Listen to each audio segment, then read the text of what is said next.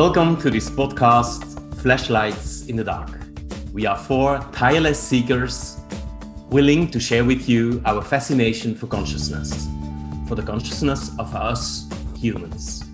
We are Juliette from the Netherlands, Job from Belgium, Lorena from Canada, and Bart from Belgium. With this podcast, we hope to give you new perspectives, stimulate new ways of thinking. Welcome.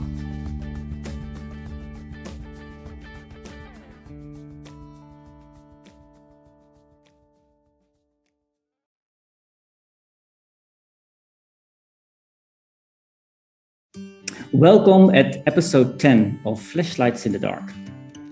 Today we talk with Bart de Koning about human violence. And since this is episode 10, I don't think Bart needs a long introduction.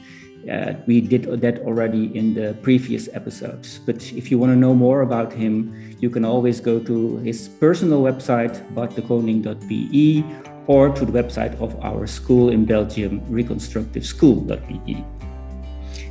Let's dive into the topic, human violence. Why this topic, Bart? I think it's really a personal topic. Since early childhood, I'm really fascinated in violence, and the way I saw it when in the first part of my life, I was really focused on what caused pain. Like the type of violence, when you hit somebody or when you kill somebody. For example, the violence I saw in sports like football, where you could get hurt and where people were kicking.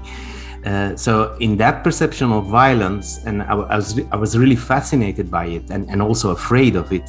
In that perception of violence, my fear was pain, like physical pain. And I couldn't understand that humans were causing pain to each other. But at the same time, I had an incredible fascination for animals as well. And of course, they kill kind of easily because they want food. They need food. So there it's kind of a more natural behavior. So in that early childhood perception of mine, the violence was more in the man, like the men were have that physical violence and were capable of hurting the other, mostly women or each other, and causing really physical pain. And I was really afraid of that, and I couldn't understand it. And then of course, I kept that vision and experimenting. And then later on in life, I learned that there is also something like emotional pain.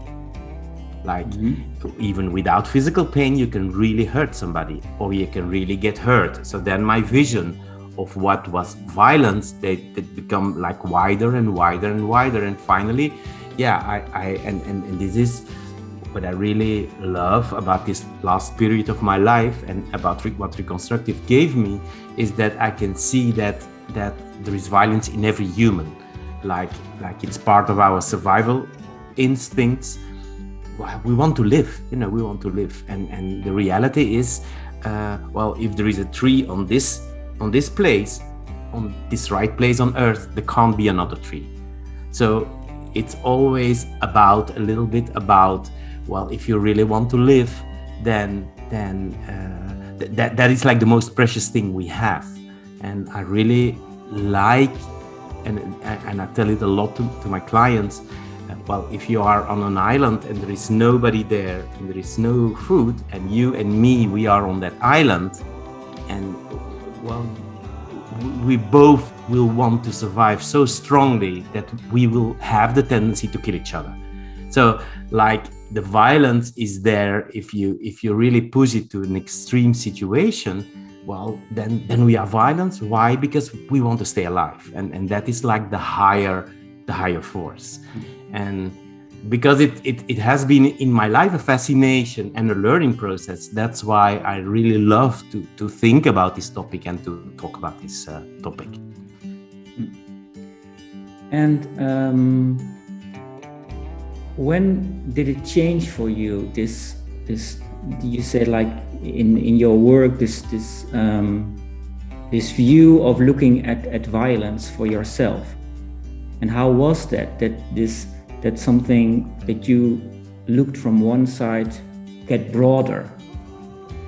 Well, that's of course the wisdom that the events of life give you. It's like it changed through personal experiences of pain, of emotional pain, of rejection, of situations I couldn't understand. So then I understood that also between humans, without like physical violence, without like the typical violence we have, like with the gun, or fighting, or with physical violence, there can be really a lot of pain in that exchange, and that there is a shared responsibility, like always.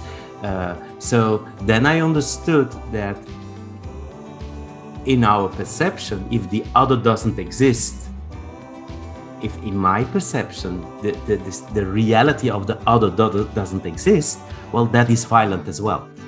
That I only see my side of the situation. I only see my side, or I can feel my side of the victim I am, and that so that, well, the truth, the realities as they came in my life when I'm 58. So that means I lived a lot, and I experienced a lot in relationships, and relationships have always been, all kinds of relationships have always been like so interesting to me, because I really wanted to understand what is it about, what is the shared responsibility, what is my view, what is the view of the other, and why is contact so difficult? Why is there so much violence that suddenly appears in relationships that until then seemed so, well, okay, or so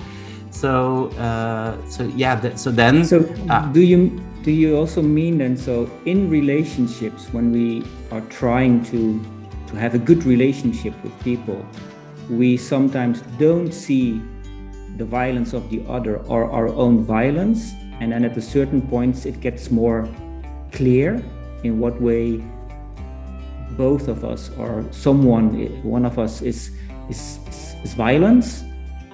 Well, the way I see it now, and that's of course also because of the vision and the theory in reconstructive and in school, if we are in automatic pilot, if we are in unconscious, like keeping our vision of how things are, we are violent. And of course in that state, or we are too focused and we only see the violence of the other, we see him as the enemy, or we see him as good, but we there are always things we don't see. So that is violent. I think if we need consciousness about ourselves, about the relationship, and about the other, that's the only escape out of that violent dynamic. I think an automatic dynamic is always violent, because the reality, the real truth, the real reality isn't shown. It's what I want to see. I project on the other what I want to see. And it can be something good, something, like you will save me, you will help me, or it can be something awful. You are the enemy, but it's always a projection. And I think projecting is violent, is of course human, but we humans, we are animals. We are born in the primal state. We are born as animals, and it's only a process of consciousness who can really push us a little bit further from that state. But most of us, we need to come in terms with our violence, with our animal instinctive state, and destroy a little bit the innocent image we have of ourselves. Well, you are very known into this topic, and also your teacher. So you're using the words of projection and violence. Can you explain those words a little bit more, what they mean and how they are connected?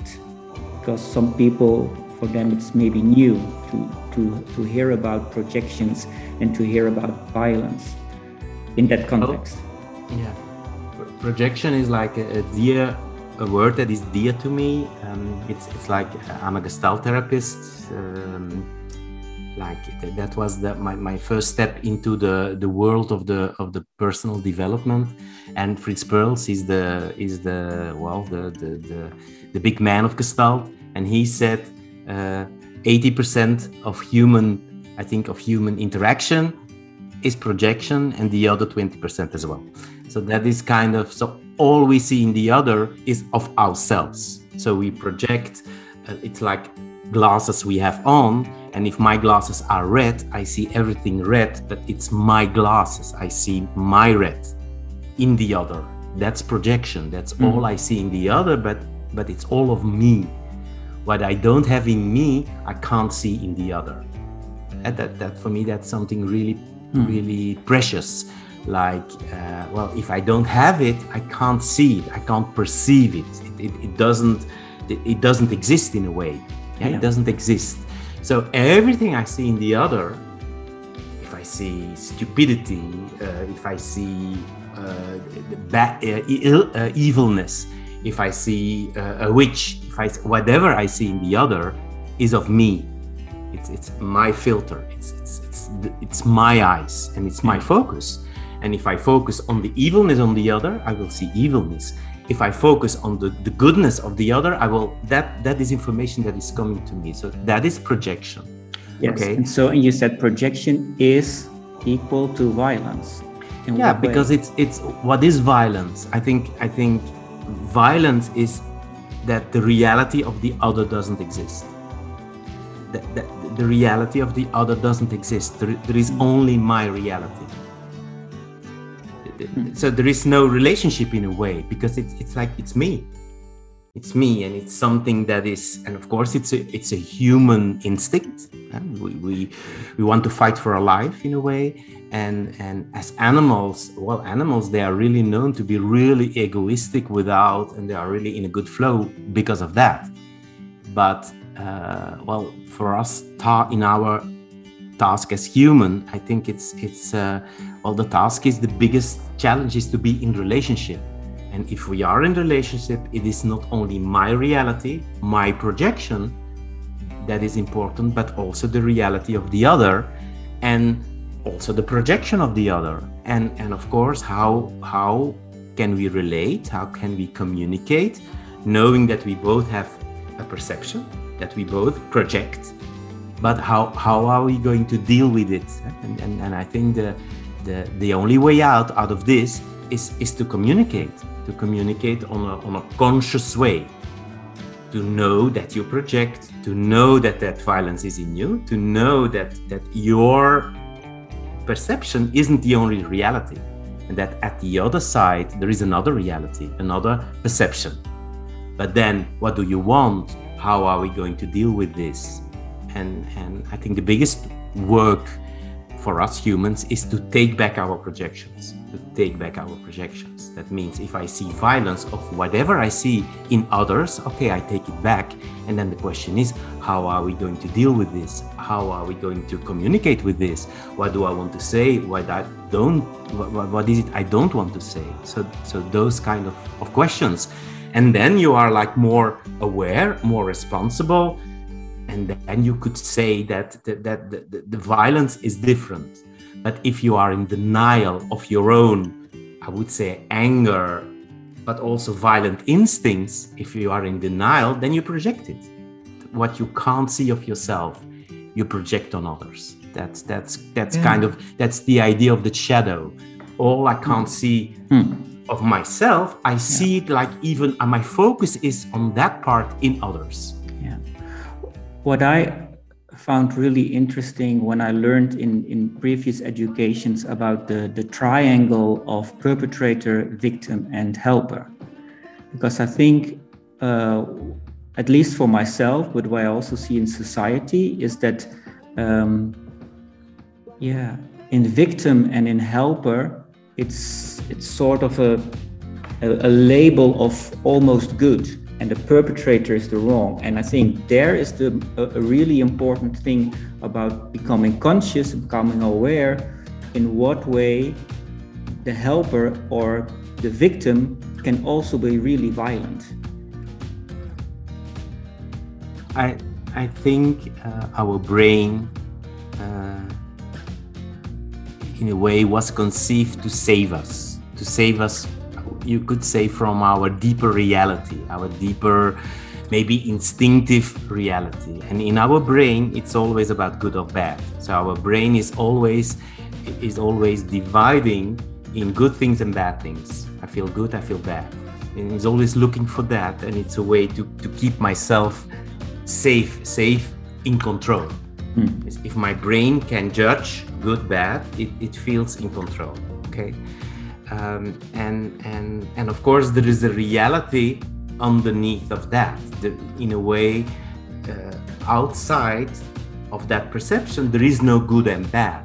There is no good and bad. If a lion kills an antelope because he wants to eat, and he takes one antelope and he leaves all the 99 others, of course there is no justice in there. But who's the bad one? Who's the bad one? Who's the good one?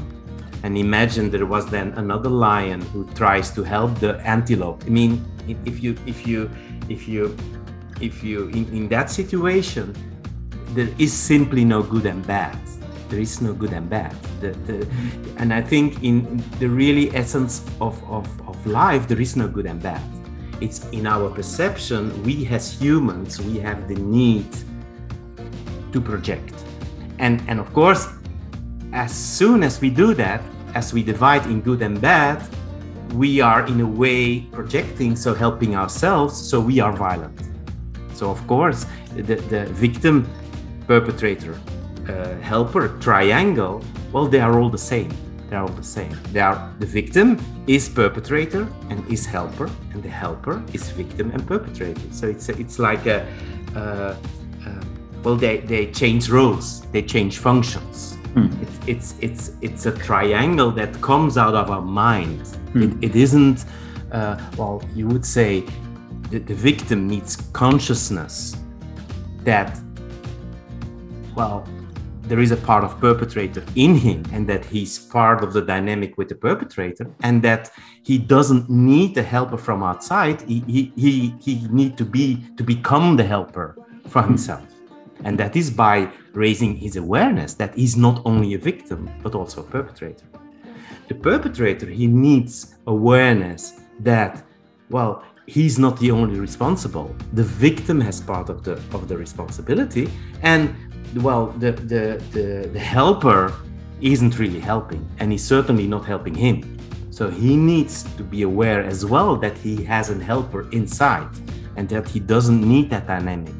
And the helper, he needs to be aware that he projects both parts out of himself because he's too afraid, to feel his own victim and to feel his own perpetrator. So he helps not to feel inside of him. So in a way, he becomes perpetrator by doing that, and he becomes victim. So that is the process of awareness that the three functions can have. But I think the biggest thing is to realize that it's part of our mental perception. So it's our brain that creates those three entities. And that is projection as well. That is projection as well. And I think as helpers, for me, that is I'm a teacher for coaches and for therapists, and my biggest aim or my biggest passion is to make them aware that if you only focus on being a helper, then you are lost. Then you become a perpetrator and a victim. So you need, I think, the 50% responsibility is so basic for every helper that you are only partly responsible for the dynamic. And if you help too much, then you become like 100% responsibility, and then you are part of that triangle and you are lost. So that is like in essence. And for me, a helper who has a really narrow vision, and he thinks he's the helper, and that the violence is only in the perpetrator, and that the victim is totally victim, he is violent. That is violent. That narrow perception is always violent. In my definition, of course, that's my definition. That's the way I learned to see, and the way I look now. Yeah, I really love using it, and also for myself, because it took me a long time to get it clear. I think it's in one way it's really simple, but it's so different than what I've learned or what we've learned in society. I always thought that everything that I did as helping was good, but as soon as you see that you do it also more for yourself, then it's also changing. Thank you for that extra explanation.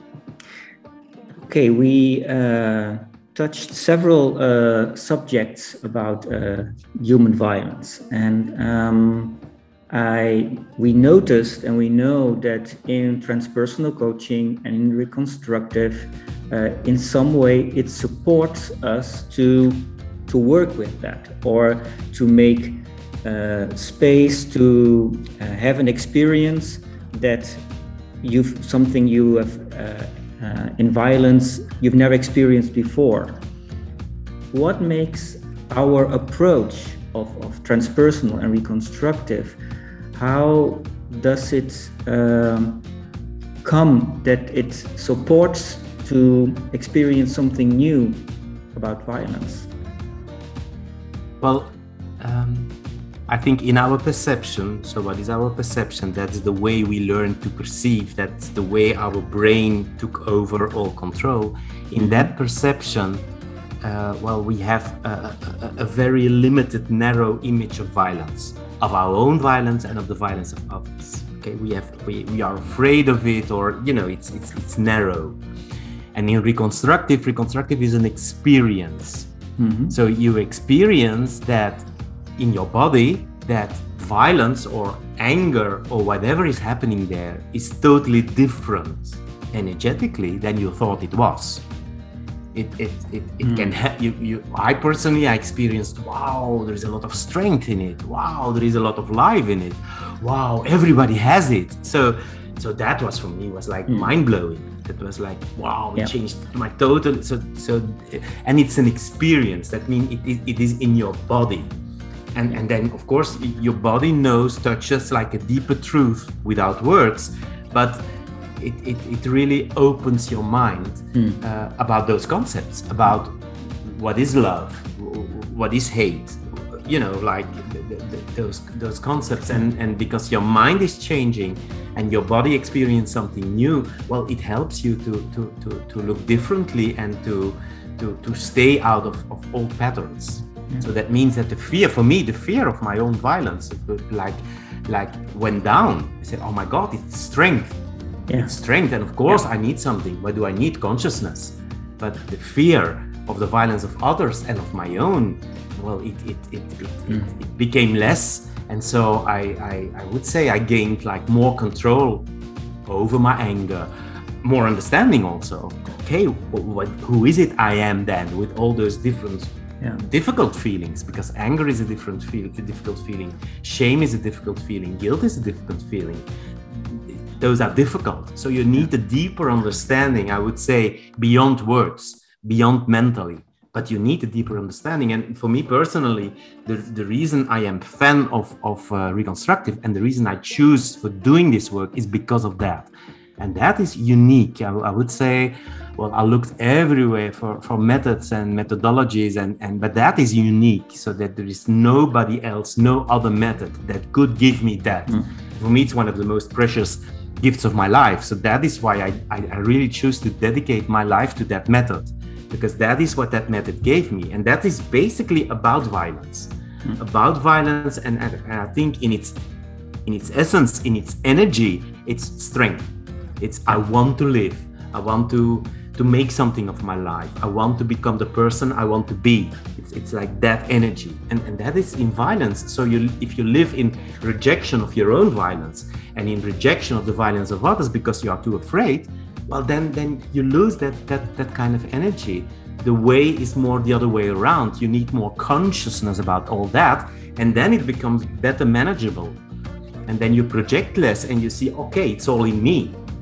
And consciousness gives me freedom. Yeah. Consciousness gives me freedom. Yeah. I agree. I totally agree. And I also really remember that in reconstructives, that our myself I experience violence or someone else, that it gave so much clarity, and that other people's, even the ones who in some way you could say were attacked, afterwards said, I needed that. I needed that. So that was for me really like the world upside down, that the strength that I saw as violence was needed, was helpful for people to make things clear. I think if we avoid a lot of violence, a lot of things get blurry. But I think the way we were educating ourselves as children, then we wanted to be good boys. In my case, I wanted to be a good boy, and a good boy was a boy without violence. That was a good boy. So there was that struggle against my own violence, and that struggle against the violence of others, and of course the fear, because I felt that in a way it was not working. That is the fear. I'm doing something, but I never will get there. I had fear all my life that I wasn't able to keep my own violence into control, and I had to live it more, to go through it more, to see it more, to become it more, to be able to feel okay, now I can get clearer about it, I can get conscious, and then well, the reality is not too bad. I'm just a human. I'm really okay with that, and it's even then my what I want to do in life, to bring people there. So I want to waken up in a way the violence of others, the violence of my clients, because it's the way that needed consciousness, and they are not innocent. And if they are only in the perception of the victim, then they are innocent, and they are not aware of how violent, how strong they are. Your violence is where your strength is. Yeah.